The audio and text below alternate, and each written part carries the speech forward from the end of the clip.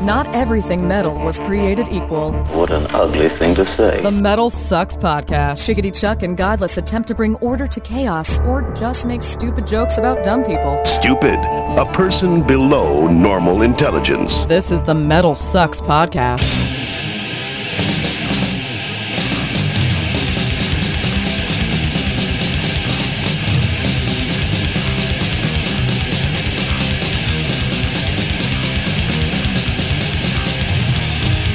Greetings and salutations, my fine metal friends. Welcome to another edition of the MetalSucks podcast. Hi, I'm Chickadee Chuck. I'm Godless. And this is our weekly examination of everything metal, whether it be news topics or just us expressing our disgust with things that are happening in the metal world right now. It is the audio embodiment of the blog that is MetalSucks. Something like that. Or something, yeah. Better not suggest that to them. Sorry, guys. Don't mean to imply that we are as nearly as witty and or whatever. Or prolific or... True. We're getting there, though. We're trying, man. We're up to episode number, 17 now. 17. So the numbers are up, and I don't read the comments, but I got to say, almost every time we put up a show... Like I said, I don't read the comments, but there's at least one dude who's like coming to our defense, and I want to thank that one dude. Okay, because them's my people. You know what I'm saying? It's okay. I want people to hate us or love us, one or the other. It's a love-hate thing. It's all good. I can't wait to see the logos that they've made for the show. What? Who made logos? What are you talking about? Yeah, that you heard about that? No, I didn't hear anything. MetalSucks has done a call for people to do a new logo for the MetalSucks podcast. Oh no! Yeah. It's the ones that we've seen so far. Oh, we're in trouble. Oh, they're so good. There's a lot of penises on there. Yeah, it's going to be okay. Yep. You kind of imagine what it's going to be, dude. But I think we're getting our legs. We're starting to do a little bit better. I think and what happens with anything like a new venture like this, you just kind of fall into it, dude. If you go back and you listen to, because I'm a podcast listener, I listen to a lot of Smodcast stuff. I listen to a lot of Kevin Smith stuff. I listen to Mark Maron and a few of those, and you kind of feel where they went, and they've gone all over the place, and we're those guys. No, actually, we're not even close to those guys. We're just a couple of dumbasses talking about metal. Are you kidding? What? Are you kidding? What? All right. So, all right. I don't want to even say that I'm close to what Mark Maron could do or what those guys could do. Listen. All right. We pale in comparison. Subscribe on iTunes, comment, blah, blah, blah. But, all right. So, check us out. This week's interview with Bill Steer. Ah, yes. Of Bill the Steer almighty of Carcass is the greatest interview you will ever hear with Bill Steer of Carcass. And, you might have seen some like old interviews with Bill Steer and you're like, yeah, it's not very interesting. This interview is amazing. He tells us so much about the history of Carcass, how it fell apart, what he did between when it fell apart and when they got back together, the how he came up with the material for the new album, all this stuff. Oh my goodness, it is awesome. How Carcass functions. How do they function? We got to the bottom of it, and Bill Steer hooked us up. It's better than any interview with just about any metal dude I've heard in a long time. And then I just kind of gush all over him. That's my other thing. It's great while we're gushing. You know what? I love you. I think you're the best thing ever. Bill Steer insults Swan Song. I know, right? That was actually pretty crazy because I know how much you love that album. I thought that was probably the craziest thing was when he did that because he's such a humble dude, and you'll hear it in the interview. Is that I think I called him a guitar god like 6 times, and he was just not comfortable with that. He's just a humble dude, man. Yeah. It's really really kind of interesting, especially as the pedestal that I put them on. To hear that dude be that humble and to know what other guys, how douchey they are about how good they are. When you interview them and they think they are God's gift to everything metal, and that this dude is, and acts like he is nothing. It's amazing. It's great to hear. Obviously, we don't want to give too much away because you got to hear this interview. It's at the end of the show. What are we doing on this week's show besides that? What are you talking about? I don't know. We're going to play the new Protest the Hero. Awesome. Yes, we're going to play the new Protest the Hero this week. Another tune off of the new Surgical Steel by Carcass. Mm-hmm. But this is absolutely. Last week's interview with Phil Anselmo, if you haven't heard it, go back and listen to it. It was all right? Really, really good interview. Oh, thank you. All right. Really, you did an awesome job. This is our first time, you and I, interviewing one person together. Is that right? I think this is the first time that we've had an interview with the both of us doing it together. Oh, cool. Okay. That's the other thing that's different about this one, because we haven't had a chance for us to try to score one person and talk to him. So that'll be another thing. I'm asking him about his houses. And I'm asking him about real stuff. Yeah. You're trying to figure out, hey, do you got insurance? Yeah, totally. Yeah. Have you made sure you invested in your 401k? You wouldn't let me ask that of Oderus Urungus, who insures the Core Live concert experience. Right? No kidding. But we wanted to talk about there's a lot of controversy that's happening right now with a bunch of different bands. Whether it's As I Lay Dying had a thing that came up this week. Douches. It was just really weird that their guitar player, or we don't know who did it. That's the weird thing, is that somebody posted on their Facebook page that there was a guitar for sale. And their guitar player comes up and says, wait, that guitar's not for sale. I don't know what you're talking about, blah, blah, blah, blah, blah. And it starts this kind of weird kind of controversy out in the public, but it's the first thing that we heard from As I Lay Dying since the last update Tim Lambesis posted on Facebook or whatever. Yeah, and just the news that their drummer's playing with some other band. And it had been, there was like nothing else out there. Yeah. And controversies happen all the time. The stuff with Necrophobic, the lead singer Necrophobic. Yeah, might have sort of accidentally fallen upon his wife's face. Yeah, whatever. Or somehow got some kind of infection in his wife's eye, however that may happen. Yeah. You get the pink eye or something. Whatever happened, but he's been accused. We're not saying he did. He may have been convicted. Who knows? I don't know. I can't read Swedish. But the thing is that these controversies are happening over and over and over again, and we see a lot of it.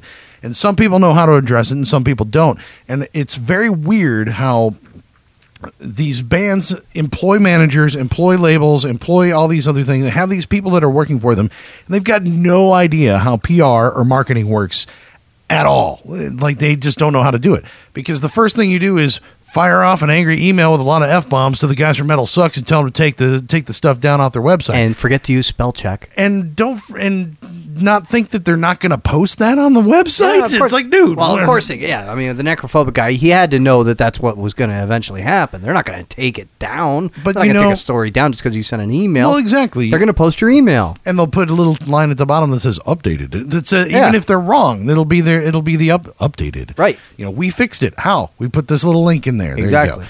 And it's still going to be out there. So how do you go about fixing these controversies?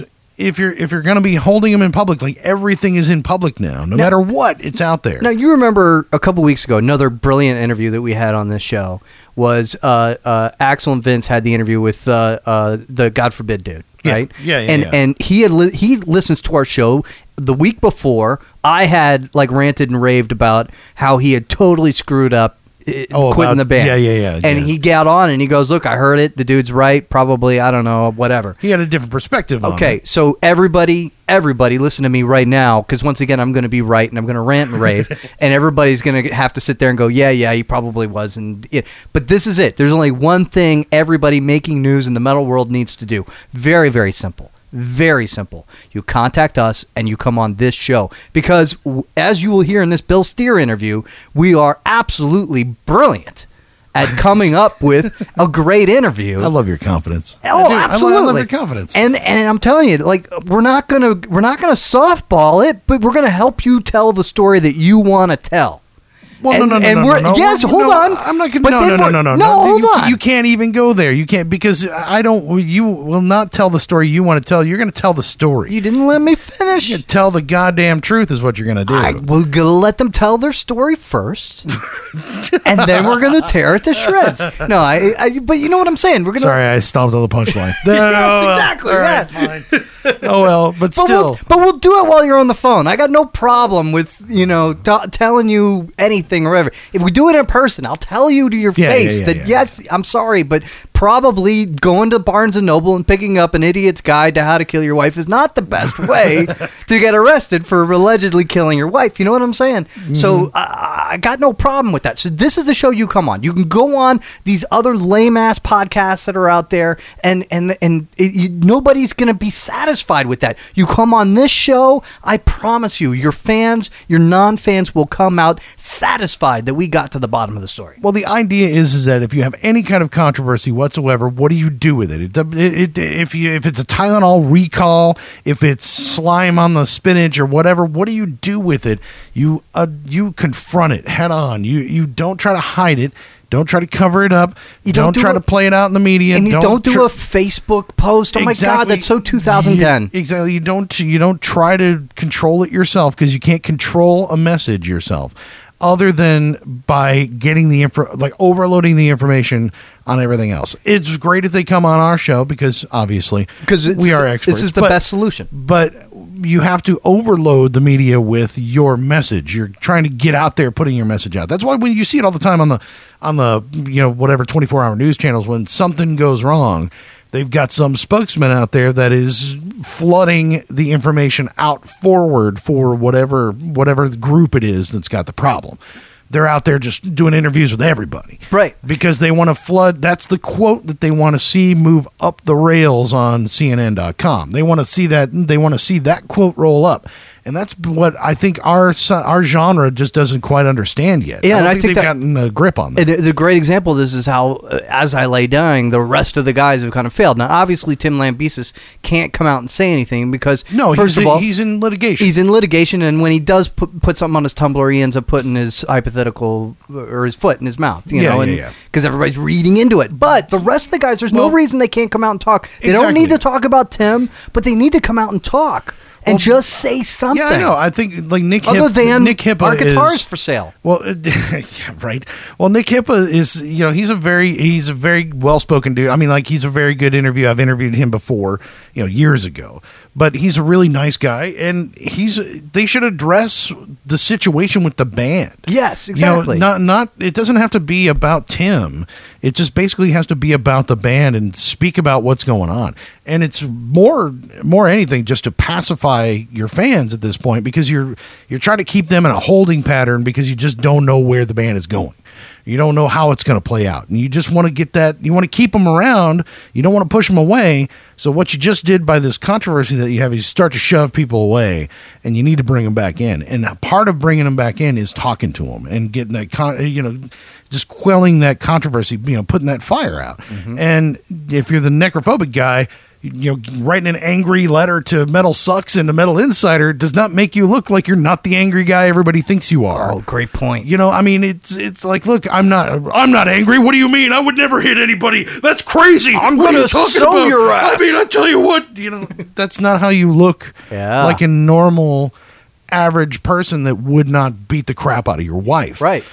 So you gotta think about the way that stuff plays out and the way that it looks, man. So, and I just don't think that anybody in metal has got PR dudes right now. And if they do, they're not doing their job or this is it. It's like the manager, the PR people, they don't trust the musicians to say what they need to say. That's possible too. I could see, and I can kind of see some of that. And that's a certain amount of that. But I mean, when is an occasion when there's been a news story when somebody's come out and said, okay, I'm willing to talk about it, and they talk about it, and they actually dig a deeper hole? I can't think of an example of that. No, I think the Doc Coyle thing was a really interesting. Exactly. I mean, obviously he's a smart dude, but still. No, I mean, Doc is a really smart guy, but he's got his opinion on it, and people wanted to know his thoughts. Exactly. If he would have just sat on that and not said anything about it, then every kind of, douchebags like us would make up every story under the sun about, no, what it had to be some kind of legal blah, blah, blah, or it could have been this, or it could have been that.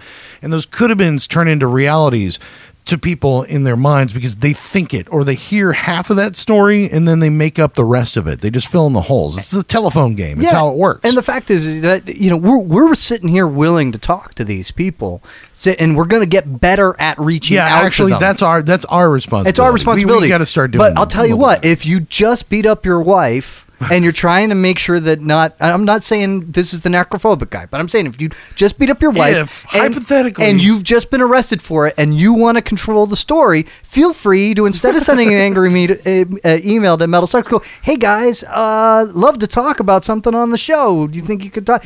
Well, send an angry email to MetalSucks, but just include that you want to talk to the podcast. Yeah, exactly. You want to go on a podcast. Well, another one, getting into Protest the Hero, because remember the it's not like a faux controversy. The thing that came up when they said that they were done recording their album, that they were getting signed to a label, that they were actually working that. How there were some fans that got all pissed off because they were getting signed to a label when it was supposed to be all independent, and they did the Indiegogo thing and all that. That controversy was something that they addressed perfectly, because they came right out in the open and said, boom, no, this is what we did. Here's how we did it. Here are the books. Here's where the money went. Here's what we spent it on. This is how this all rolled out. This is what we're going to do with it. And they just confronted it straight on, and it was really a great way to deal with something that could have got out of hand really easily. Absolutely, but the thing that Protest the Hero did that a lot of other bands don't do is that it's just like anything. If you want to be forgiven, you need to put out something awesome, and that's what they just did. This new song is, oh my God, absolutely best thing they've done. So right? You were not familiar with them before, I mean, right? I was familiar with them, but I never really spent too much time with them. And then I spent this entire week listening to Carnival, Iron Maiden, and Protest the Hero. Okay, and, all right. Oh man, I think I had a homoerotic weekend with the album Fortress at one point in my listening career.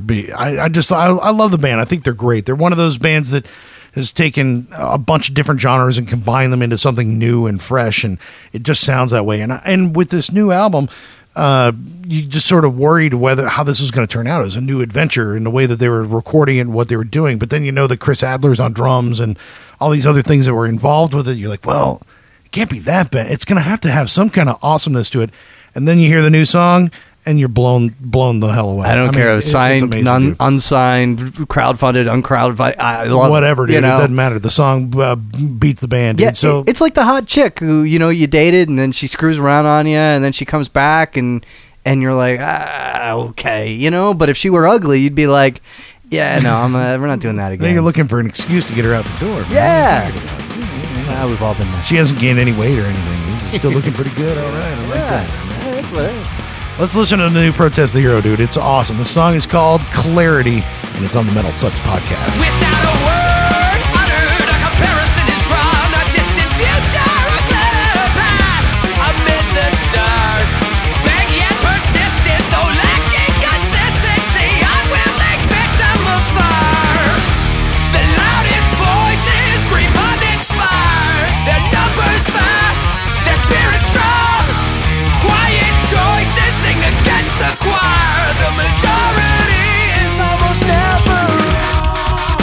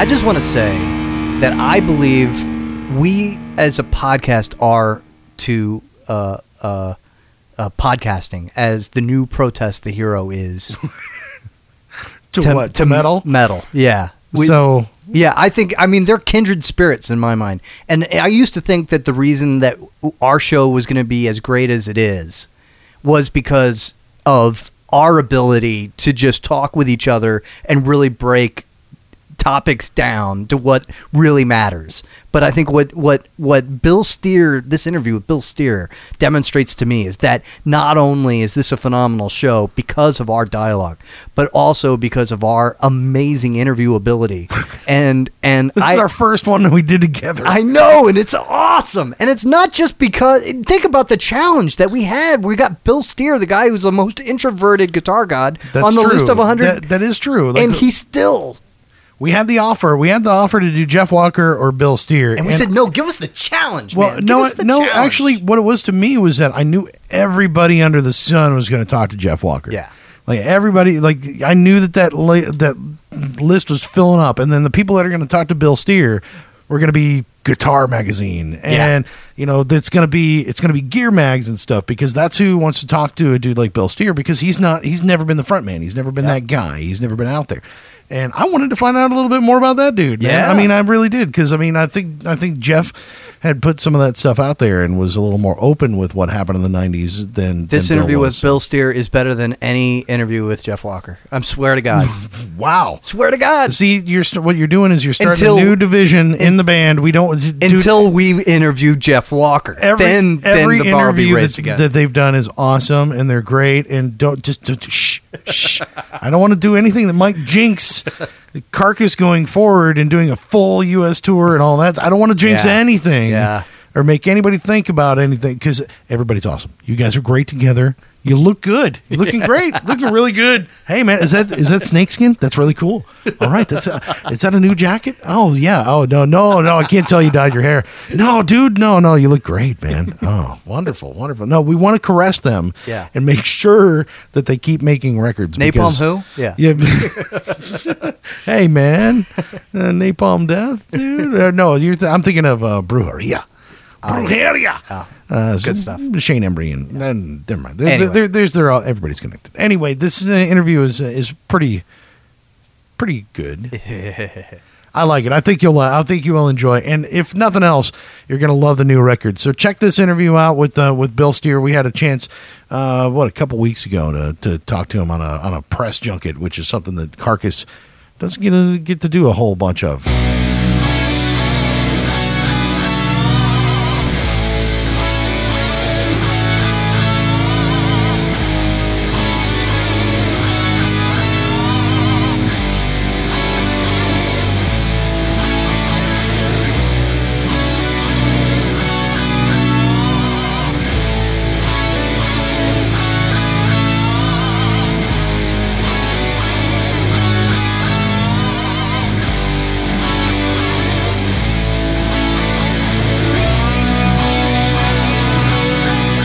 Do you just throw things at your booking agent when he comes up with ideas like that?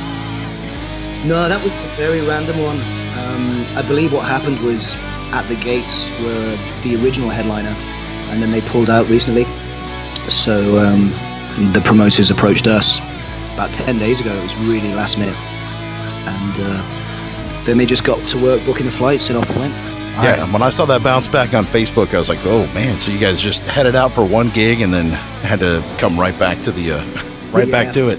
It's not so much that, because we have done it before, flying a long way for one show. But the way it ended up working was we had to get 4 different flights in order to get to the festival, and another 4 on the way back. So that was the exhausting bit, really. Shouldn't you have homes in continents all over the world just for that sort of thing, possibly? I would love that. Yeah. It'd be like Sting, you just got, you can only tour for so many weeks and you got to stop because otherwise you get hit with tax ramifications for that particular country. Stuff like that. That'd be good. I think we're some way off reaching that status, unfortunately. Well, Bill, we want to welcome you to the MetalSucks podcast. We definitely wanted to get you on and talk to you about all the stuff that's been going on with you guys, because we're fans, like old school fans. Bill, I stood at a tiny, awful little club in Detroit, Michigan, waiting for you guys making your U.S. debut, and you had visa problems, and so I had to suffer through death and pestilence instead, doing longer sets. It was truly horrid. Wow. What year is that? 87 or 88, something like that? Goodness. Well, the first time we toured the US was 1990. Okay, so 90, maybe. All right. Yeah, and we did a full US tour with Death and Pestilence. So I can't think which show that would have been. I mean, from what you're telling me, it sounds like we weren't able to play or something. It was like the first date or the second date of that tour, and just the rumor was. It's really weird though, because I mean, as far as I remember, we played every date on the tour. I think there was maybe a couple missing in the middle because Ken had to go back to the UK for something. Yeah, I think it was the first. Well, anyway, it's all good. We only got you 20 minutes. I was going to say, well, then again, it was 25 years ago. So totally. It's been a few things have happened since then, right? Yeah, quite a lot. Is this kind of running this gauntlet? Is this eerily familiar for you, but at the same time, kind of odd? You know, coming back to doing all this, the press junkets, and with a new album coming out. It isn't actually that familiar because there was just never this level of press attention for this kind of music. So of course we did interviews here and there, but it would tend to be fanzines and stuff like that, and then occasionally you might have a piece in a magazine or something, but that would be a very rare occasion, the way I remember it anyway. So yeah, coming back this time around, it just feels like, I don't know, metal has properly become an industry. It's just a bigger thing and it's much more efficient, I guess. So that's why we're just having to do way more interviews than we would ever expected. Do you prefer that it's a little more organized now, or is it a pain in the ass? I would say both, actually. I mean, you know, it's good to be busy. You know, I'd rather be doing something connected with the band than not. At times, yeah, maybe, you know, there's elements to it which are, I don't know, they almost make you wish, you know, for the old days or something. Yeah, like Columbia. Very odd. Well, not those old days. The extreme metal scene is not nearly as underground as it used to be.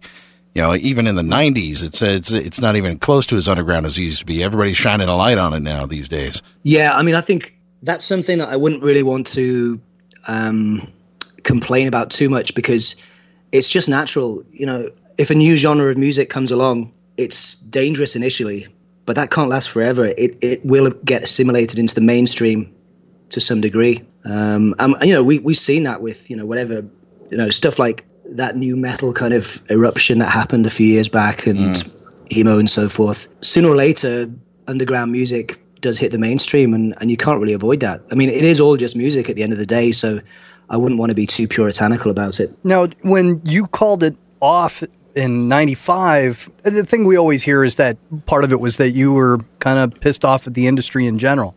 Is the industry the same now, or is it different? And is that true? Well, firstly, it's not strictly true because that's one of many kind of internet rumors that isn't really based on anything.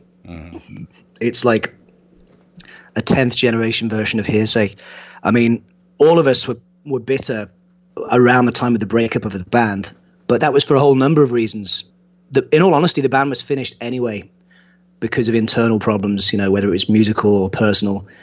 And the Columbia thing was just one more problem that made us grind to a halt. I mean, in a way, I think Jeff's kind of a better person to talk about this stuff because he's more kind of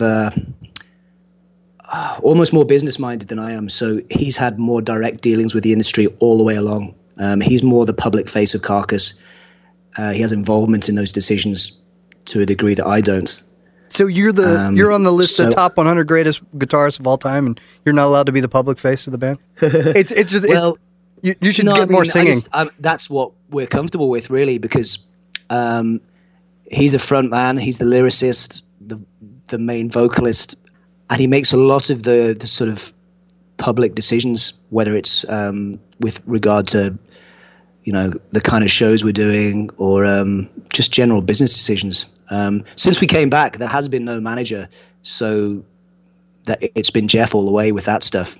I mean, needless to say, we're involved in those decisions, but he's the person who's got that extra bit of energy to get on the phone and shout at somebody or be abrasive in an email, whereas Dan Wilding or myself aren't really capable of doing that stuff, to be honest with you. Well, there's always somebody in the band that has got to pick up those roles, right? You got somebody that's got to keep everything going and sort of organize and keep on everybody. So yeah, I mean, to be honest, Jeff has always been that guy, because even in the 90s when we did have a manager, Jeff was very hands-on with him too, because Martin didn't necessarily have a lot of experience in management. You know, he'd just come from working with Earache Records to doing this.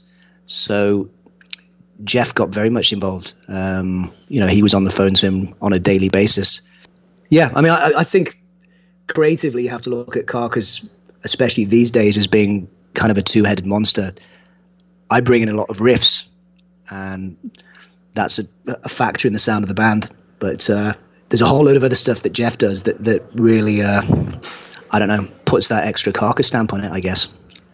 Are you meaning musically or just in general, like some of the decisions as far as, because I'm looking at the packaging and all the stuff that you have coming with this new album, and I mean, somebody's got to make those decisions as well. And there's about 1,000 different things that you guys have going for this record.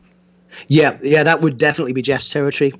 Yeah, he's always been the main person with regards to sleeves. I mean, naturally, he came to us once he'd worked with Ian Tilton, the photographer, and showed us some different shots for this sleeve. And it was relatively pain-free because everybody agreed which shot was the best one. So that little meeting was over in about 5 minutes.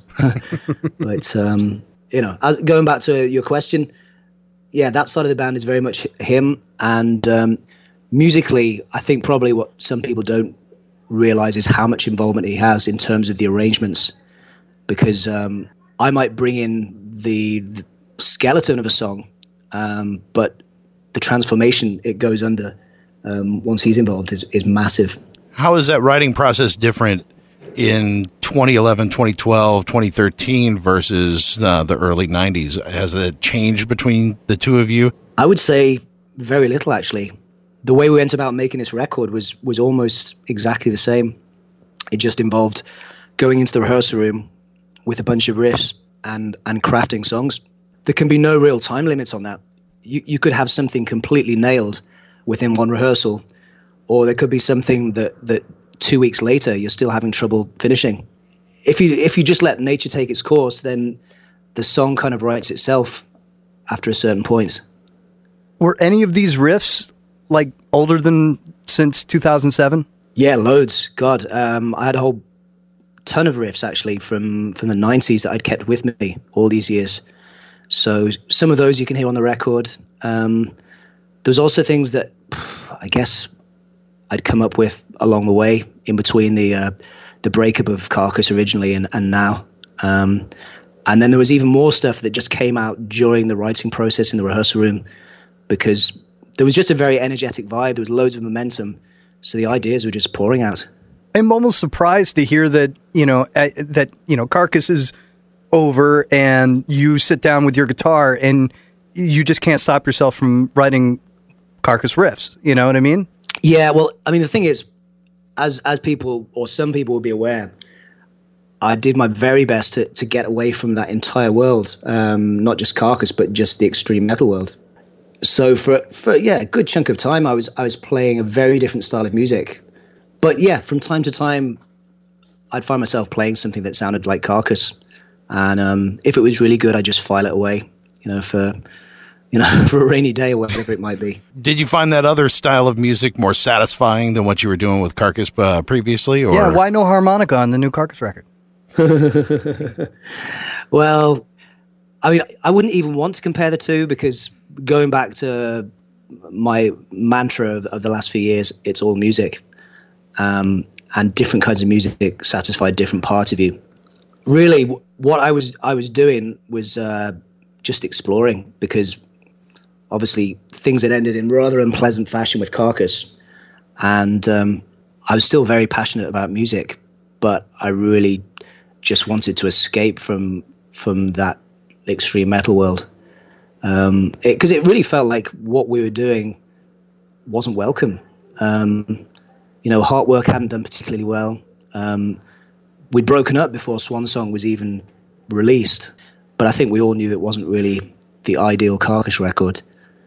So yeah, I don't know. I guess it was just the way I felt at the time was just get away. Sorry, Bill, I'm picking myself up off the floor after you're insulting one of the greatest metal records of all time. And you wrote it. It's ridiculous. Yeah, it's an amazing record. I'm glad you like it. But I mean, I've got fondness for some of it because I think there were some great moments on the record. I think I would be a little bit prejudiced, and so would Jeff, simply because of the atmosphere during those sessions. You know, it wasn't really great. We were very conscious of what was happening in metal at the time, and the whole thing was taking a direction that didn't correspond with our vision. So yeah, we were just very aware of the fact that the record we were making was completely wrong for the time. But every now and then I hear something off that LP, and I actually quite enjoy it. So what direction did you feel metal was taking around that time that was so different than what you guys were doing, or where you guys were at as a band? Well, in our little, whatever you want to call it, cluster of bands, you know, our peer group or whatever, one band that was doing extremely well was Fear Factory. And nothing against them personally, because we were all friends, and we really admired what they were doing, because basically they were bringing forth a new style of music. But it was just something that we could see taking off, while our stuff was somehow becoming less popular. I think we did 2 US tours in the final year or two, and it was just hard to escape. The attendances were dropping drastically. You could actually feel it in the air. The stuff we were playing was just wrong for that audience and that time. It's really cool now, because now the records seem to have found an audience. Heartworking particularly, I don't know, it just, for some reason now it's a lot more accepted. And I think that's cool, but it definitely felt like a failure at the time. Well, do you think it also had anything to do with the way you guys were, well, like you said about the Swan Song sessions and how you guys felt as a band? I mean, was that kind of a self-fulfilling prophecy kind of thing? Did you feel that? Or I guess around that period, you're seeing that, you know, the first stirrings of new metal.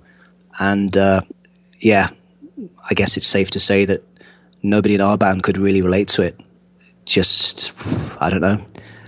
After doing some pretty extreme stuff at the beginning of our so-called career, we later realized we were actually deep down quite conservative about music, because I wasn't particularly interested in bringing in hip-hop influences, having a turntablist, referencing industrial music. That was all the stuff that was getting excitement and media attention at the time. I think the metal world would like to collectively say thank you. Yeah, I was just going to say thank you for not doing any of that. And whew, I couldn't imagine an industrial and or hip hop Carcass album. I feel like I just dodged a desk, you know? Oh, jeez. God. So up to now, though, you said you had some of those riffs that we find on Surgical Steel. What makes it different, and what's so different now coming back to it? I mean, we talked about a little bit about, you know, metal is in a different spot now. It's a little more, got more of a spotlight on it. But you guys seem to be writing great material that's reflective of what you've done before, but still advancing metal. Do you feel like it finally caught up to you guys? Well, it's a very flattering way of putting it. Yeah, I think what you said earlier, that's kind of how we look at the record. We're drawing from the same pool of influences that we always drew from, in all honesty, because none of us actively keep up with what's happening right now in metal. I mean, of course, we hear bits and pieces when we're out and about. That's natural. But in terms of the stuff that directly inspires us, it's really old school metal all the way. And that could be anything from, you know, the new wave of British heavy metal to stuff like Merciful Fate and King Diamond. Of course, the early death metal bands like Death and Repulsion. There's a whole load of stuff. But outside of that, I don't think anything's broken through to actually changing how we do our music. One of our friends kind of put it best. It fits right in between, or feels like it fits right in between necroticism and Heartwork. Like it lands sound-wise, or sonically, it kind of lands in there, but it's got something different to it. It straddles it right up into the future at the same time somehow. It's just an amazing record. Yeah, well, we definitely didn't want to cripple ourselves looking backwards, you know, because I have heard of bands doing that, sitting down with their old CDs and trying to replicate things. I mean, trying to mimic it. That's really going to go nowhere. So, yeah, of course, it's the same stuff musically, more or less, that's turning us on as musicians. But, you know, when we were doing old records, you know, we didn't go about necroticism by listening to symphonies of sickness. Quite the opposite. You know, we're trying to look forward, and that's exactly the mindset we're in with this. Bill, to sort of go back, what did you like teach third grade or something in those years? What did you do? I mean, was which years? Yeah, after 95, between 95 and 2007. I mean, I know you're doing Firebird and stuff, but what do you do as a guitar god? Do you give private lessons, or what do you do? No, I just took a job, one job after another. You know, I don't really have any qualifications to speak of. Yeah, you must have like the world's coolest resume. Well, not really, because, you know, I was just, you know, trying to get any kind of low commitment job that would enable me to do my music thing on the side. So, yeah, I mean, I couldn't count the number of different things I'd done over the years. Nothing along the lines of teaching. I never even tried that. Do you like tell them who you are in the interview, or how's that work? I mean, do they have any idea who you are? Oh, no, I mean, the name Carcass is meaningless to your average person in the UK, obviously. You know, it's not a well-known group even amongst the metal fraternity, really. No. Because a lot's happened since then. That's a no. Come on. They should be smacked. I'm not buying that one. That one, I think everybody in metal knows Carcass by now. But had that sort of, you know, when it was all over in 95, was that something that sort of occurred to you, like, oh, I got to figure out what I got to do next, or did you have some time before that, or what did you do? Oh, God, let me think now. I just wanted to keep playing, but as I said, I fancied being in a completely different sphere, because you'd suddenly have a clean slate, or at least that would be the idea, you know, that you wouldn't have all this baggage from the past and people judging you. Because at that stage in my life, I was very focused on the negatives. I'm sure there were nice people saying good things to us, but that was just being unnoticed. The stuff that stuck with me was all the negativity. So I thought maybe I could just avoid all that for a few years and do something different. Did you find like metal chicks that would put you up for, you know, a few months and, you know, and pay your room and board? I mean, that would have been my plan, I guess, you know? Oh God. No. I mean, yeah, nothing's that simple, Christ. Have you married, kids, anything like that? No. Well, no, I was married at one time, but not any longer. And no, didn't have any children. Does she look anything like Jeff? I hope not. No, I mean, we're still on very good terms. I mean, we broke up years ago, but we still get along very well. So, yeah, Jeff, as much as I like the guy, has never really been my type. So do you find see, now I'm thinking about Jeff, and I'm like, oh no, don't do that. No, I just don't need to even go there. So you guys, I think you got a completely different atmosphere. Hopefully all those negative thoughts and stuff are gone now. I mean, did you feel that when you guys got back together in 2007 and started touring a little bit again, and go, wow, all these people are ready for this? Yeah, I mean that was just the first step, really. Getting out there and playing shows and being around the whole thing again. I think the others had done plenty of that. Obviously, Michael and Daniel had with Arch Enemy, and Jeff had too with Brujeria. So it was really just me. I was the new one as far as that festival world, because there were no large extreme metal festivals in the original period of Carcass. So getting on stage and playing to however many people, say 30,000 or something in France, really, really weird for me initially. It took a few goes for me to kind of get used to it. Yeah, there's not much about France that's redeeming, even with 30,000 people. Oh, God. I love France, but, you know, it can be a little bit odd, especially coming from the UK, because, you know, there's this ancient rivalry, which just doesn't seem to go away. Bill, thank you very much for all your time, man. It's been just incredible to speak with you. No worries. Yeah, it's my pleasure. Definitely. And the new record is Surgical Steel's coming out mid September, September 17th. And Yeah, you guys did an amazing job with it. It really is. It's an incredible record. And to hear you doing that sort of like Brian May like intro to the whole album, I thought I was going to cry like a little girl. It was so good. I mean, because that's the thing is that we were talking about this before we were going to talk to you, and we're about to hit 40. Those albums hit right when we were high school, our first, like right at those times when we were listening to music. So yeah, it was our very first conversation, Chuck and I, was about how incredibly awesome Carcass is. Actually, I think it was. And it was right after you guys had done the tour. And that was our very first conversation. In fact, I think I was raving about how great Carcass was to a bunch of people who have no interest in metal whatsoever. I just got carried away. And they said, you got to talk to Chuck. And here we are. And then here we are. So thank you for that as well. That's great. Well, I'm glad we brought you together. Exactly. Well, we've taken up way too much of your time already today, man. We appreciate it and look forward to getting that new record out. And hopefully you will be doing more than 5 dates on your North American tour. Absolutely, yeah. I mean, just to clear that up, that is not even an attempt at a tour. That is just a handful of gigs to actually kind of make it clear there's a record out. But we're intending to do a full-scale North American tour early next year. So yeah, I gather some people became kind of irate about that, not realizing that this is not the tour. This is just a little rash of very small club gigs before we do the thing properly. Well, when I saw that it was sold out after about 30 seconds of it going on sale for all those shows, I kind of figured that there might be a follow-up to it. Oh yeah, definitely. Yeah. It's a massive country, isn't it? And in order to do it right, you have to put the time in, you know? Yeah, right. So this is just a little taster really before we do this properly. Bill, can I ask real quick, is there like a plan so that way when, that you can either ride Carcass right up until everybody's dropping, or that you can at some point have those homes on all the different continents rather than, having to go do, little jobs here and there again? I mean, is there a way to kind of make sure that doesn't happen? God knows.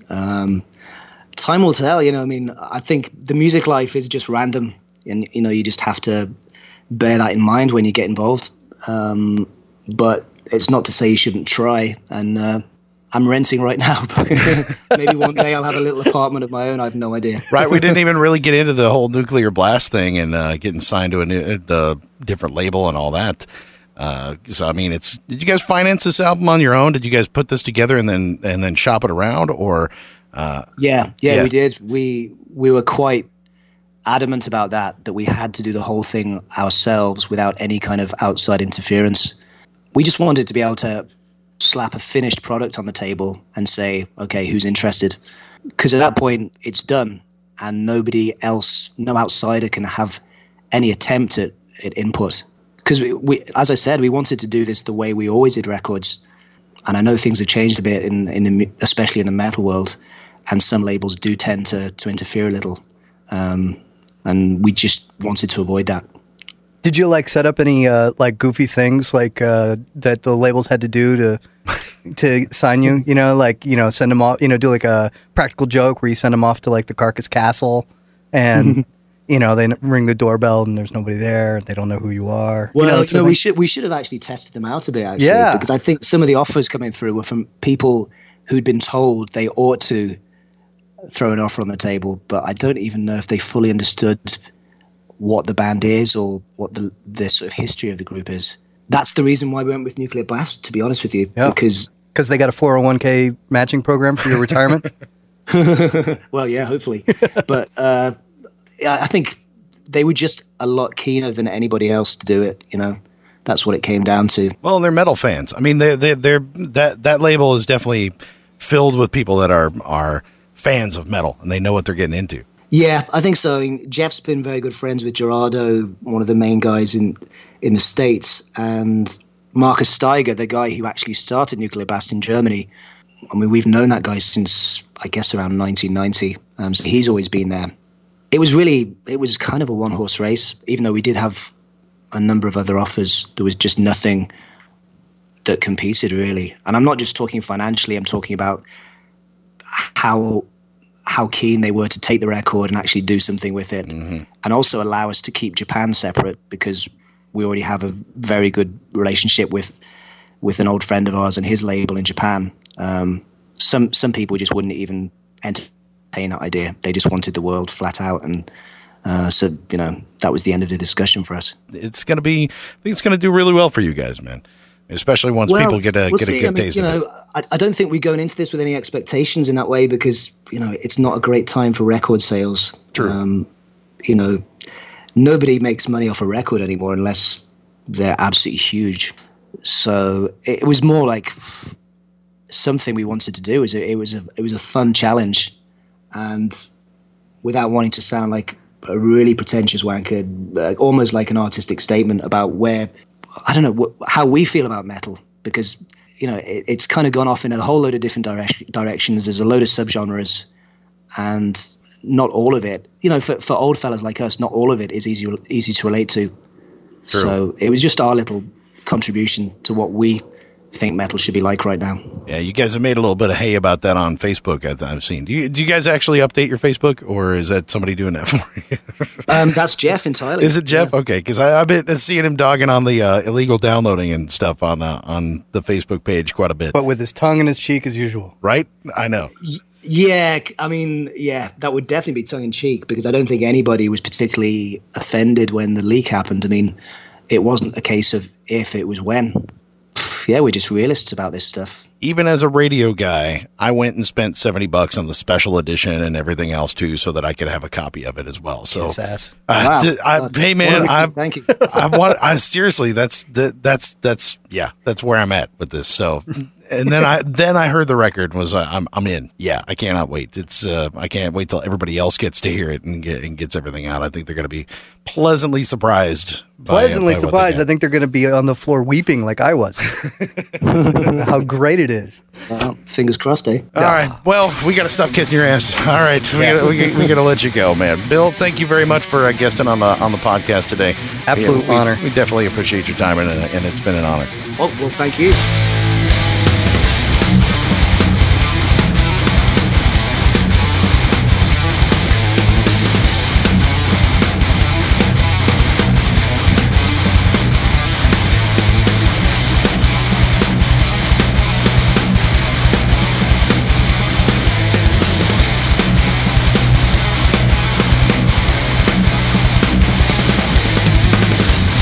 Sick and live and inside this.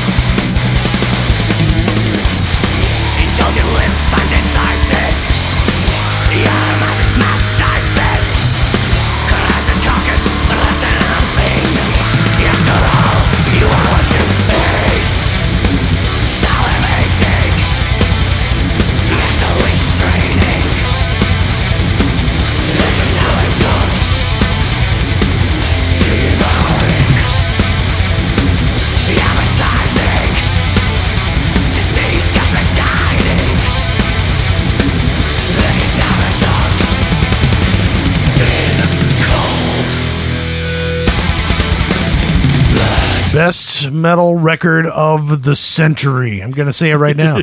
I know we're only 13 years into the century, but it's the best metal record of the century. It honestly is, man. Surgical Steel is the new album from Carcass, the song called Unfit for Human Consumption, and it's the best song on the record. I know that's saying a lot, and I know you and I kind of disagree with that a little bit, but man. It's so great.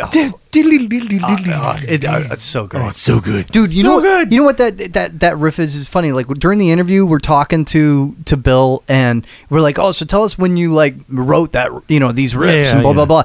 Like that riff is sort of like, that chick that you follow on the porn sites, like I don't want to know too much about her history. You know what I mean? I just want to know that she's at least 18 years old. Yeah, that's all that matters. Done and done. Yeah, and that riff is for me. That riff is probably at least 18. It could probably, man, because I mean, there you can tell some of the songs that are on this new record that were directly out of Heartwork time. Like, there's a couple riffs that are like straight off of necroticism. I know, it's crazy, man. My only concern is, does he still have some of those old tapes? Because they got to put out another one, man. I need another album. This is so good. Don't worry, man. Shh, be nice to him. Remember. Hey, everybody, be nice.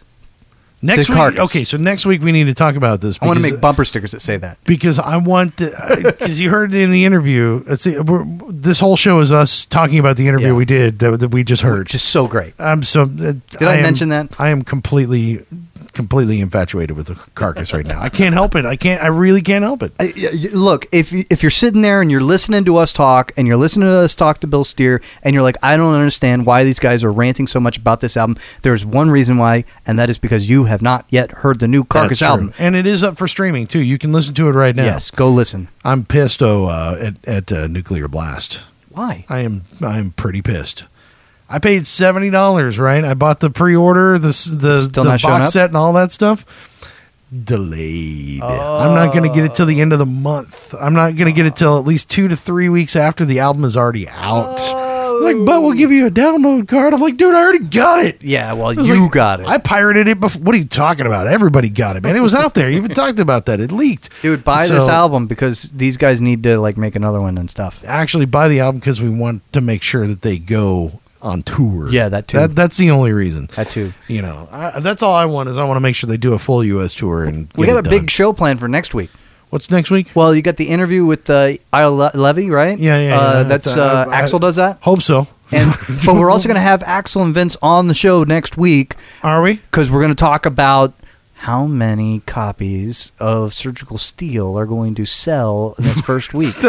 Seriously, are we? This is how bad we are right now. We're so homers. See, this is what I'm afraid of. This is honestly the thing that I'm afraid of with this new record. Welcome to the new Carcass podcast. That's what I'm saying. It's like it's the two of us just homers for this band, and nobody else is going to see what we see in it. Oh, everybody's got to see it. Think so? As plain as can be. We're not just homers, right? No, dude, did you hear that riff? Did you hear that riff? Dude, I'm floating it out there. I want a full disclosure that I'm totally gay for this band. That riff is like I'm just saying. Riff. If you were to do like a search on one of those aggregators for that riff, that shows up in the like babe category as well as the MILF category at the same time. That's how hot that riff is. Yeah, I got you. All right. Okay. All right. Now next week will be good, but we can't talk about Carcass every single week. We'll play next week. We're going to play the entire album. We're not going to talk anymore, which probably would please a lot of people in the comments section. We're just going to play the record. Except for those dudes who come into our defense. And that one guy. That one guy. Love him. Rock. Love him. Yeah. Hell yeah. Well, you can get us every Monday on MetalSucks.net, and make sure you subscribe to us on iTunes. Just search the MetalSucks podcast on iTunes or search it in Google. You will find it. Make sure you subscribe. It'll come right to your iTunes and or device that you have in your hand so that you can take us with you wherever the fuck you go. Listenership is booming. Yeah, because we are awesome. It's true. Mm-hmm. At least you think so. I'm not so confident just yet. Plus, you can also hear us on 93.3 KGSR HD3, which is No Control Radio on Sunday nights at 10 p.m. We broadcast live in the city of Austin. Thank you guys for listening. Thanks to Bill Steer for being our guest this week. Thank you. I am Chickadee Chuck. Godless. And this has been the MetalSucks Podcast. No, I'll be lost.